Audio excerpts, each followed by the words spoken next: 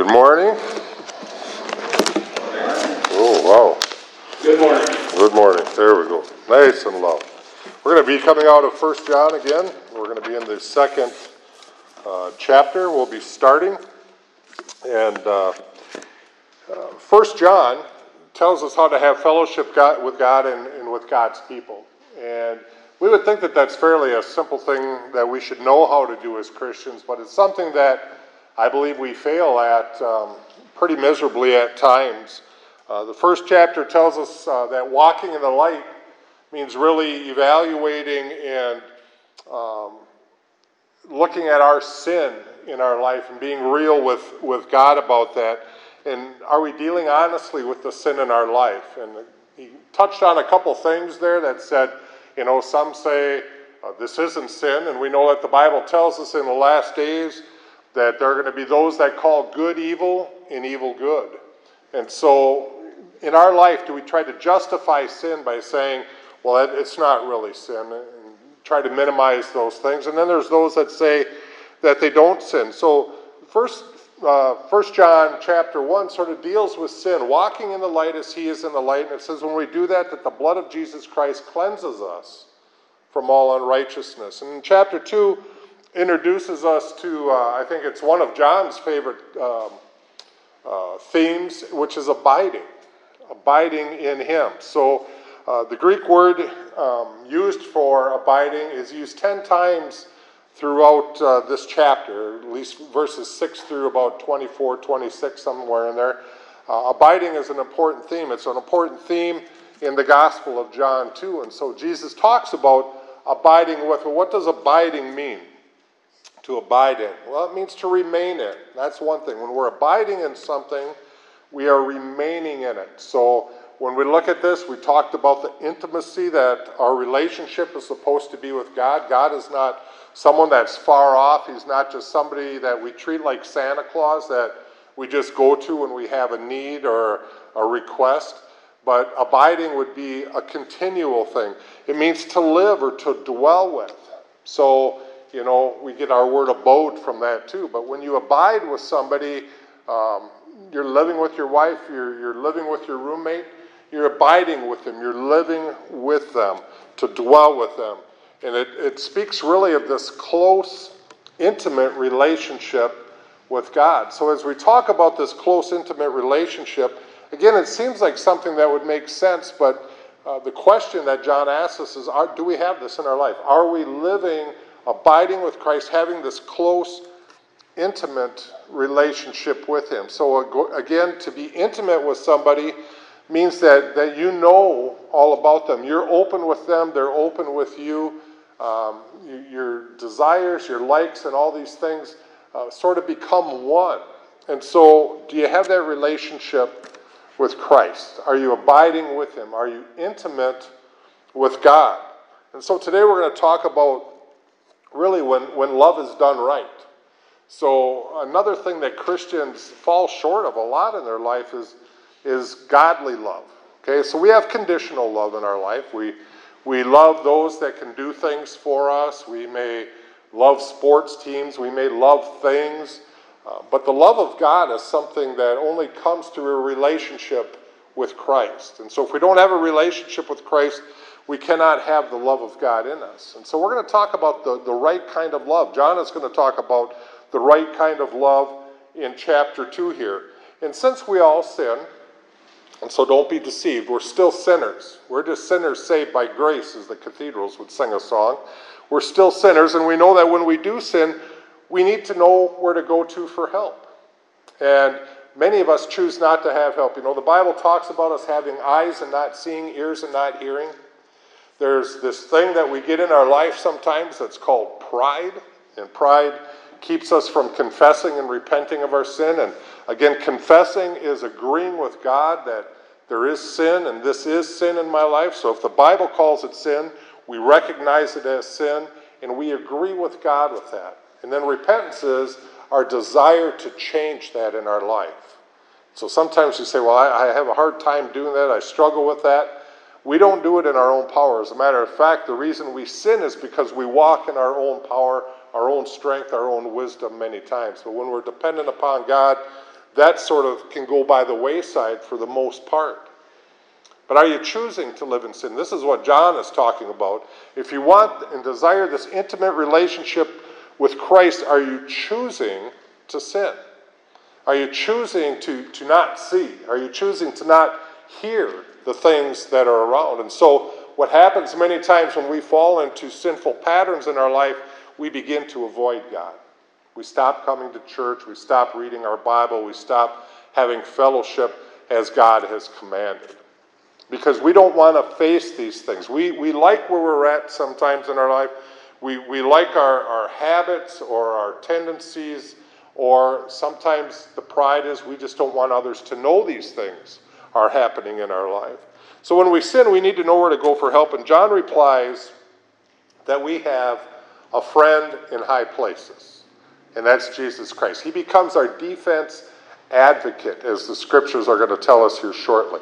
He's the one that stands in our place. When we sin, we have an advocate in heaven. And so 2:1 tells us this: "My little children, these things I have written you so that you may not sin. And if anyone sins, we have an advocate with the Father, Jesus Christ the righteous." The first interesting thing in the scripture is this, is that John writes and says, "My little children," he had a relationship with this church and with these people.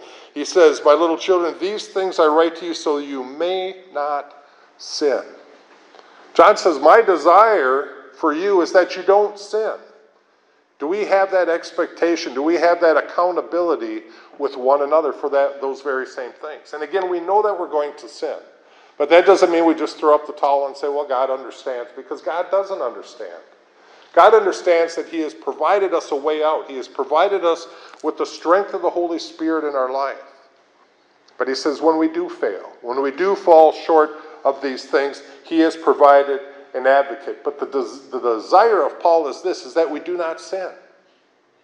Do you wake up in the morning and say, I really don't want to sin? When you come to choices in your life, do you just decide to walk in that pattern of sinfulness? Or do you choose to listen to God and allow Him to strengthen you through these things? So he says, my desire is that you may not sin, but if you do sin, we have an advocate with the Father, Jesus Christ the righteous, righteousness, holiness, pureness. There is one way to the Father, and that's through Jesus Christ, His Son. And He becomes our advocate. He becomes our defense attorney for the sin in our life. So I've worked for the state 37 years in the correction system, in the judicial system. And I know how courts work. I know how these things work in the world. So you're accused of a crime, right? And so you go before the judge or the jury. But you stand before this judge, and he needs to make a determination. Is this person guilty or not guilty? And if this person is guilty, what is going to be the sentence? Well, the same thing is in our spiritual life. There's a judge. And it says there's a day we're all going to stand before the judgment seat of Christ. And the judge is going to look down upon us, and he's going to say, are you innocent or are you guilty? And the Bible tells us on those days there are many that are going to plead their case. They're going to say, well, I did good things. I gave a lot of money. I wasn't as bad as my neighbor Fred, and so I'm better. Yes, I tried to do the best that I could. Lord, you need to let me in. And the Lord's going to look and say, the Word of God says this, that our righteousness in our flesh is as filthy rags. That all are sinners, that all have fallen short of the glory of God. There's none righteous, not one. And so these deeds that we do, and they can be good things, they can be nice things in this world, but he says they have no eternal value towards me unless you know Christ as your Savior. And so for the believers that stand before the judgment, and the same questions may be asked, Jesus steps in at that time, and He becomes our advocate. In verse 2 it tells us this, and He Himself is the propitiation of our sins, and not for ours only, but also for the whole world. Jesus has paid the price. This word propitiation, it means an offering, a sacrifice. Jesus has become our offering. The Old Testament talked a lot about the animal sacrifices or the grain offerings or the drink offerings. the sacrifices and the offerings that were made. And in the New Testament it says Jesus has become that for us. He has made full propitiation of our sins, made full offering, made full sacrifice for our sins. He has appeased all the requirements of God the Father, the holy, the righteous one. But there's another meaning of that word, and that word is victim. Jesus became the victim of your and our sins. We don't think about that. But what's a victim? A victim is an innocent person who has suffered a consequence at the hands of another. Jesus went to the cross as a victim of my sins, as a victim of your sins. He who was without sin became sin for us. He who was without spot or blemish bore the sins of the world. And it says, the whole world upon himself. So he has become our advocate. And so when we sin, Jesus admits our guilt to the Father. So when we confess those things, we are in agreement with God's word. We say, yes, Lord, I have this in my life. Yes, Lord, I see that this is sin. We're in agreement. We repent of those things. And Jesus comes before the Father and says, well, here's Pastor Craig. And yes, he is guilty of those sins, but I have made an offering for it. I have made a sacrifice. I have paid the price. I have stood in his place. And Jesus pleads his blood on our behalf. There's times when I was young where I used to get in trouble and I'd have to pay a fine and I'd stand before a judge or a court or whatever and I had to pay a price. A lot of times my grandma, bless her heart, she would bail me out. She would pay the fine. And I could get that little note sign that said paid in full, you're free to go. But Jesus has done that for our eternal life, for our eternal soul. He has become the victim for us. He has pled his blood on our behalf. So when you're thinking about sin in your life and you want to minimize the sin in your life and the things that you do, think about that it was his blood that had to be shed as your victim for your salvation. Puts a little bit different spin on it. We don't take it quite so lightly that way. Romans 5:5-9 says, and hope does not put us to shame because God's love has been poured out into our hearts through the Holy Spirit. See, God showed us his love through the Holy Spirit. We experience God's love through the Holy Spirit. The intimacy with Christ is important because the closer that he draws to us, the more of his love that we have in our life and we can feel in our life. And it says this Holy Spirit has been given to us. You see, just at the right time, when we were still powerless, Christ died for the ungodly. Isn't that amazing? God didn't die for the righteous. He died for the sinners. He died for the ungodly. As Jesus hung upon that cross, he looked down at people that had driven the spikes into his hands and feet, those that had whipped him, those that had spit upon him, those that were out there mocking him. He saw the guards out there that had gambled for his clothing. He looked out there and saw those that would never accept him and said, Father, forgive them, for they know not what they do. He pled that on our behalf. And we were powerless. It says Christ died for the ungodly. Very rarely will anyone die for a righteous person, though for a good person someone might possibly dare to die. But God demonstrated his own love for us in this, that while we were still sinners, Christ died for us. While we were enemies of the cross, while we were living and standing and working against God, he gave his life. That's that unconditional love. That's that agape love that we can only have through a personal relationship with God. It wasn't conditional. God has never said, if you come to me, then I will love you. If you come to me, I will do this. God says, I loved you. And the forgiveness is just here waiting. Do you believe? Do you believe in Christ? God demonstrated his love that while we were still sinners, Christ died for us. And since we have now been justified by his blood, he's our defense advocate. He stands before the Father. Now that we have been justified by his blood, how much more shall we be saved from the wrath through him? The penalty phase of the judicial system is gone when we believe in Christ and when we believe that he is who he said he is.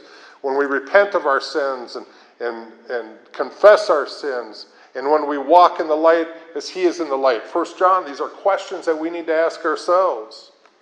1 John 1:7, but if we walk in the light as he is in the light, we have fellowship with one another. And the blood of Jesus Christ, his Son, cleanses us from all sin. Do you believe that? Do you walk in that way? These days of just gathering together as a church or as believers and just basically stroking each other's egos and wanting us to make each other just feel grand about ourselves, that's not the gospel. The gospel is a right relationship with Christ. It's letting Christ work through you. It's fellowship with one another. And so as we get into this, he talks about our relationships with others. Why do we have fractioned relationships with others? Why do Christians sue Christians? Why do we gossip about others? Why do we have bitterness and envy and strife in our life? Because Christ isn't where he needs to be. The Bible tells us that the proof of eternal life is daily obedience to him. Verses 3 and 4. Now by this we know that we know him if we keep his commandments. Make this a test for yourself. Make this a self-examination of scriptures in your life. Now by this we know that we know him if we keep his commandments. Wow, they tried to pin him down on the commandments. Well, what's the most important commandments? He says, love the Lord your God with all your being, your heart, soul, mind, spirit. Love your Lord your God with everything you got. Love your neighbor as yourself. In this is the summation of all the commandments. Now by this we know that we know him if we keep his commandments. You say that you know God. Is that your desire? Do you love God more than anything else in this world? Do you believe in Jesus Christ and who he says that he is? Do you love your neighbor as yourself? Sometimes people aren't easy to like, but God tells us we need to love them. We need to look at them with our Jesus eyes. Not for what they can give us, but we look at them and say, they were created in the image of God. Do you know that everyone that you bump shoulders with every day, no matter how wretched they may seem or how righteous they may act, they've been made in the image of God. God has a purpose for them. God has a calling for them. God's desire is to reconcile them back to us. 2 Corinthians talks about the ministry of reconciliation, to reconcile man back to God. So he tells us this, that the proof is in our walk. We don't do those things for salvation. It's a result of salvation. The example I always use, you've heard it. You throw yeast in a ball of dough. And you set that ball of dough down, you come back a little while, it's changed. It's grown. Something's different. The Bible tells us the same thing is true. God gives us His Holy Spirit. If you're truly born again, if you truly have a relationship with Christ, something's changed. And it's not me that's doing it, but it's the Holy Spirit in me that's doing these things. By this we know that we know Him. Some people say, well, I think I'm a Christian. I really don't know. The Bible says here, this is how you know if you're a Christian. If we keep His commandments. He who says, I know Him and does not keep His commandments is a liar, and the truth is not in him. How do you deal with that? What do you do with a scripture like that? How do you apply that to your life? How do you justify a sinful lifestyle and see a scripture like this and say, I'm still a Christian? He says here, if you say, I know Him, but you hate your neighbor, you hate your fellow believer, you hate the neighbor down the street, you say, I know Him, but God's not the most important thing in your life. My desires are the most important thing in my life. My agenda. I want things I got to accomplish. But I say I know him. What does the scripture say? He says you're a liar, and the truth is not in you. You know, there's that saying from some movie, you want truth? You can't handle the truth. There's Christians like that. They want this relationship with God. They want to wear the banner Christian. They want to say everything's fine in my life, but they want to continue to live like they want to live. And when you speak the truth to them, they're mad. Now, we need to speak the truth in love. Okay, we need to have, not just to prove ourselves right, but for some people, you speak the truth to them, and they get upset with you. They ignore you. They avoid you. They don't want to hear you. They'll talk bad about you. But we are called to be ambassadors of Christ. An ambassador is a representation or a representative of Christ in this world. Proclaiming the gospel is not always an easy thing. We think, well, I just need to go out and I'm going to share the gospel. Everybody's going to believe. And no. Jesus says they hated me. They're going to hate you also. Jesus drew fire, sometimes friendly fire. We're going to have the same thing in our life. But he's still called us to do it. He has called us to speak the truth in love to one another. The proof of our eternal life is our daily obedience to what Christ has called us to do. Because when we are walking in the light as he is in the light, when we are obedient to those commandments of loving God with everything we have, loving our neighbor as we love ourselves, it's going to lead to a more intimate experience of God's love in our life. You want to experience more of God's love? Draw close to him. Start reading your word. Start spending time in Christian fellowship. Start having a prayer time in your life. And as you do that, the intimacy is going to grow and you're going to experience his love in your life. Obedience means living as Jesus did. And you say, well, wait a minute. He was God's only son. He was perfect. He was without sin. What do you mean? Live as Jesus did. John says in verse 6, he who says he abides in him, he who abides in Jesus. We have a lot of words for that. Born again believer, I'm saved, whatever we want to call it. He who says that he abides in him ought himself also to walk just as he walked. God wouldn't tell us that this is possible unless it was. Peter tells us he has left us an example that we should follow in his footsteps. Does that mean I'm going to be as sinless as the Savior? Never. Never this side of glory. No. But it means he's given me this example. It means that Christ has showed me and told me how to live. He has told me and showed me the examples of how to handle situations. He has told me and showed me about priorities in my life and how to treat others. He has told me and showed me about grace and mercy and love and judgment and discernment. He has told me and showed me all these things through his life and through his word, and I am to walk in those things. I am to walk in the light as he is in the light. 1 Peter 2 tells us this, he himself bore our sins in his body on the cross so that we might die to sins and live for righteousness.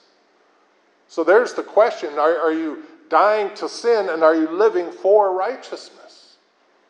Because it seems like the world today doesn't do that. And it seems like even many in the church today do not do that. They're not dying to sin, they glory in their sin many times. We know the world glories in their sin. Are you pursuing righteousness?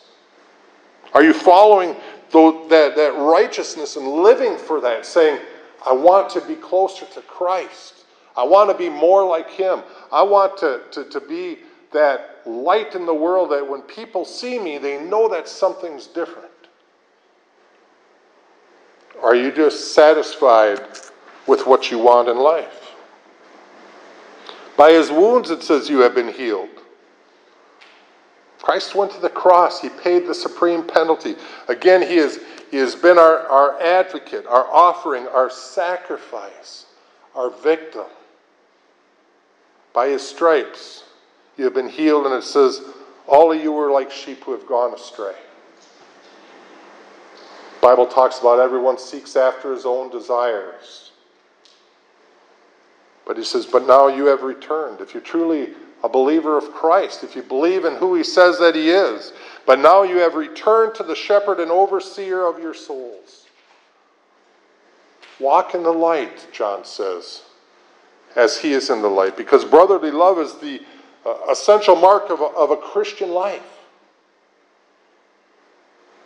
You know, it tells us in 1 John 4:20, I think, you know, how can you say that you hate your brother who you can see and love God who you cannot see? Again, verse 7 says, if we walk in the light as he is in the light, we have fellowship with one another. You got things against other believers? Do they need to be ironed out? Do they need to be committed to Christ?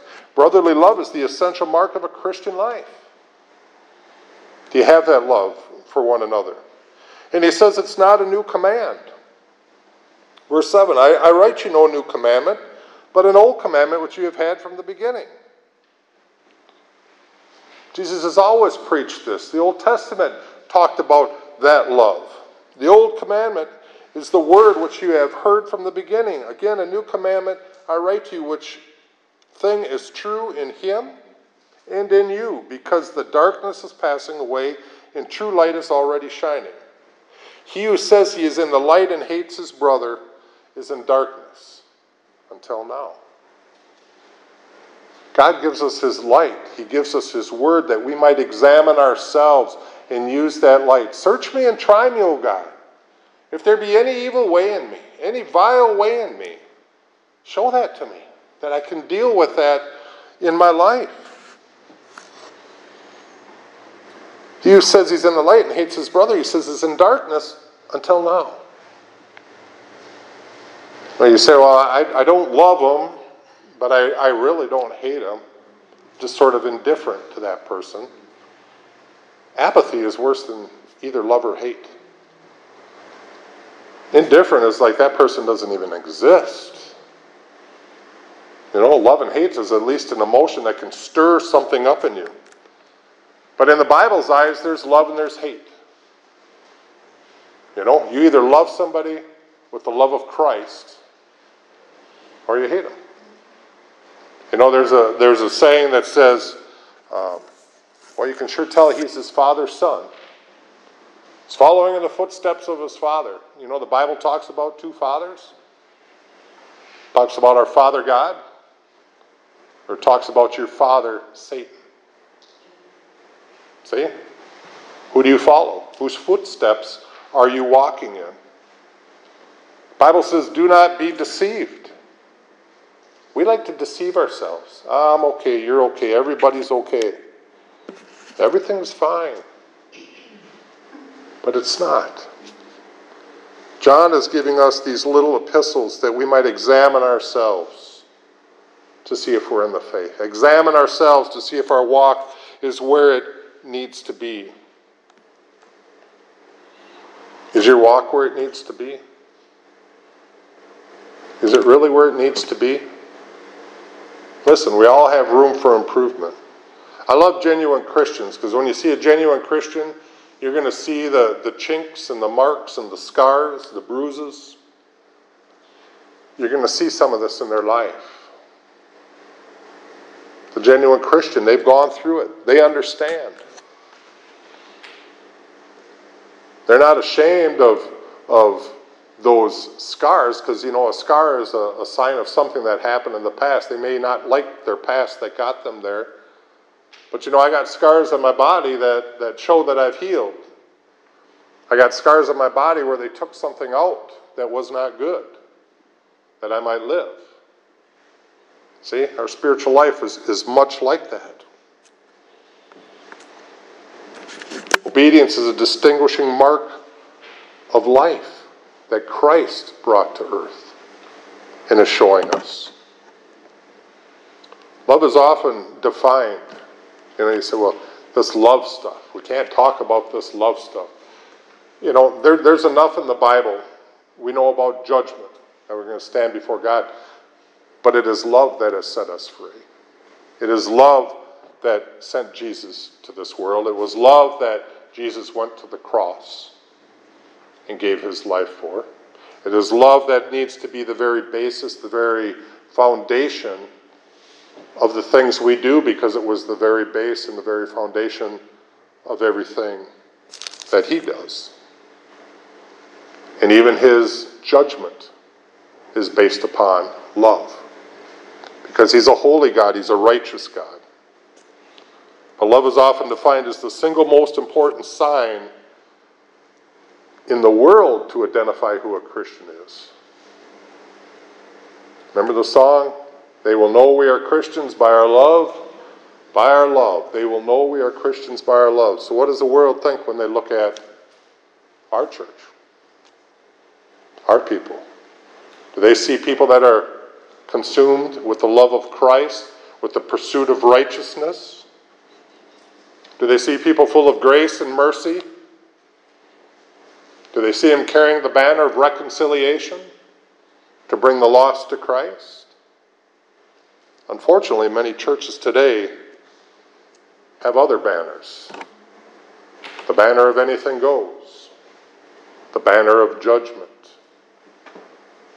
We can have all sorts of banners. We need to fly that banner of Christ. He who loves his brother abides in light, and there is no cause for stumbling in him. But he who hates his brother is in darkness and walks in darkness and does not know where he is going, because the darkness has blinded his eyes. Have you ever gotten up at night and walked through your house with no lights on? At least in my house, I stubbed my toes. I used to step on little matchbox cars when my kids were little. When I was younger, we used to play with these things called jacks. They probably outlawed them now. But you couldn't see them, and all of a sudden, there you were, stepping and stumbling and kicking and stubbing. It's a terrible thing. Lights are wonderful. Turn them on, you can see where you're going. I was raised in Minneapolis. We had the glow of the city. Everything it wasn't light as holy light, we would say, but it was light. You could see everything. When we were dating, we'd be down on Hennepin or Lake Street, somewhere down in some place we probably didn't belong, and you'd hear gunshots go off, and you'd sort of step in the doorway for a while until the gunshots stopped, and then you'd go back out and you'd walk your way, and never really thought I had anything to fear. The world's like that. They walk in sin. They walk in the darkness of this world, and they have this little glow that Satan can give, and they really don't have anything to fear. But when I moved up here, I couldn't believe how dark it was out in the country. My wife's parents lived out in the middle of nowhere, and it was dark on dark nights with no moon. It was dark. And then I had a friend who began to take me coon hunting, which, what do? You're out in the middle of the night walking through woods and swamps and cornfields, and everything I saw when I was young, all the crazy people, all of them killers and crazy farmers hung out in cornfields and woods and swamps. So no matter where I was, I always thought somebody was just behind the next tree. I had this fear. I had anxiety. As big as I am and as strong as I thought I was, I had this anxiety that just sort of overtook me when we were out hunting. And I remember my heart pounding and racing. And then I got myself, it was called a nightlight, just went on my head. And it was wonderful. It didn't light up the whole woods, but it lit up where I was walking. Didn't need to worry about stepping on stumps or tripping on roots or wild animals coming after me, because that light took fear away. Well, the light of Jesus does the same thing in our life.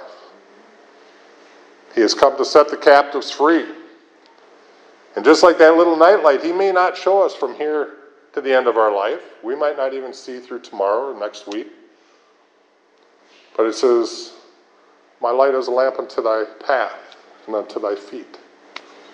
We can see the first few steps, and that's good enough, because as we take those few steps, the next few steps are lit up. And so forth and so on. Are you walking in the light as he is in the light? It says perfect love casts out fear.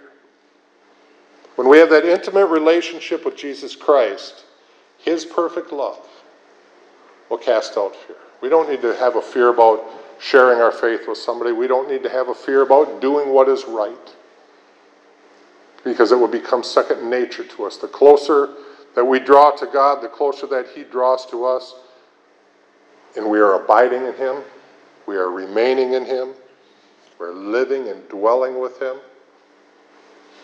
it casts out that fear. Are you walking in his light? Let's pray.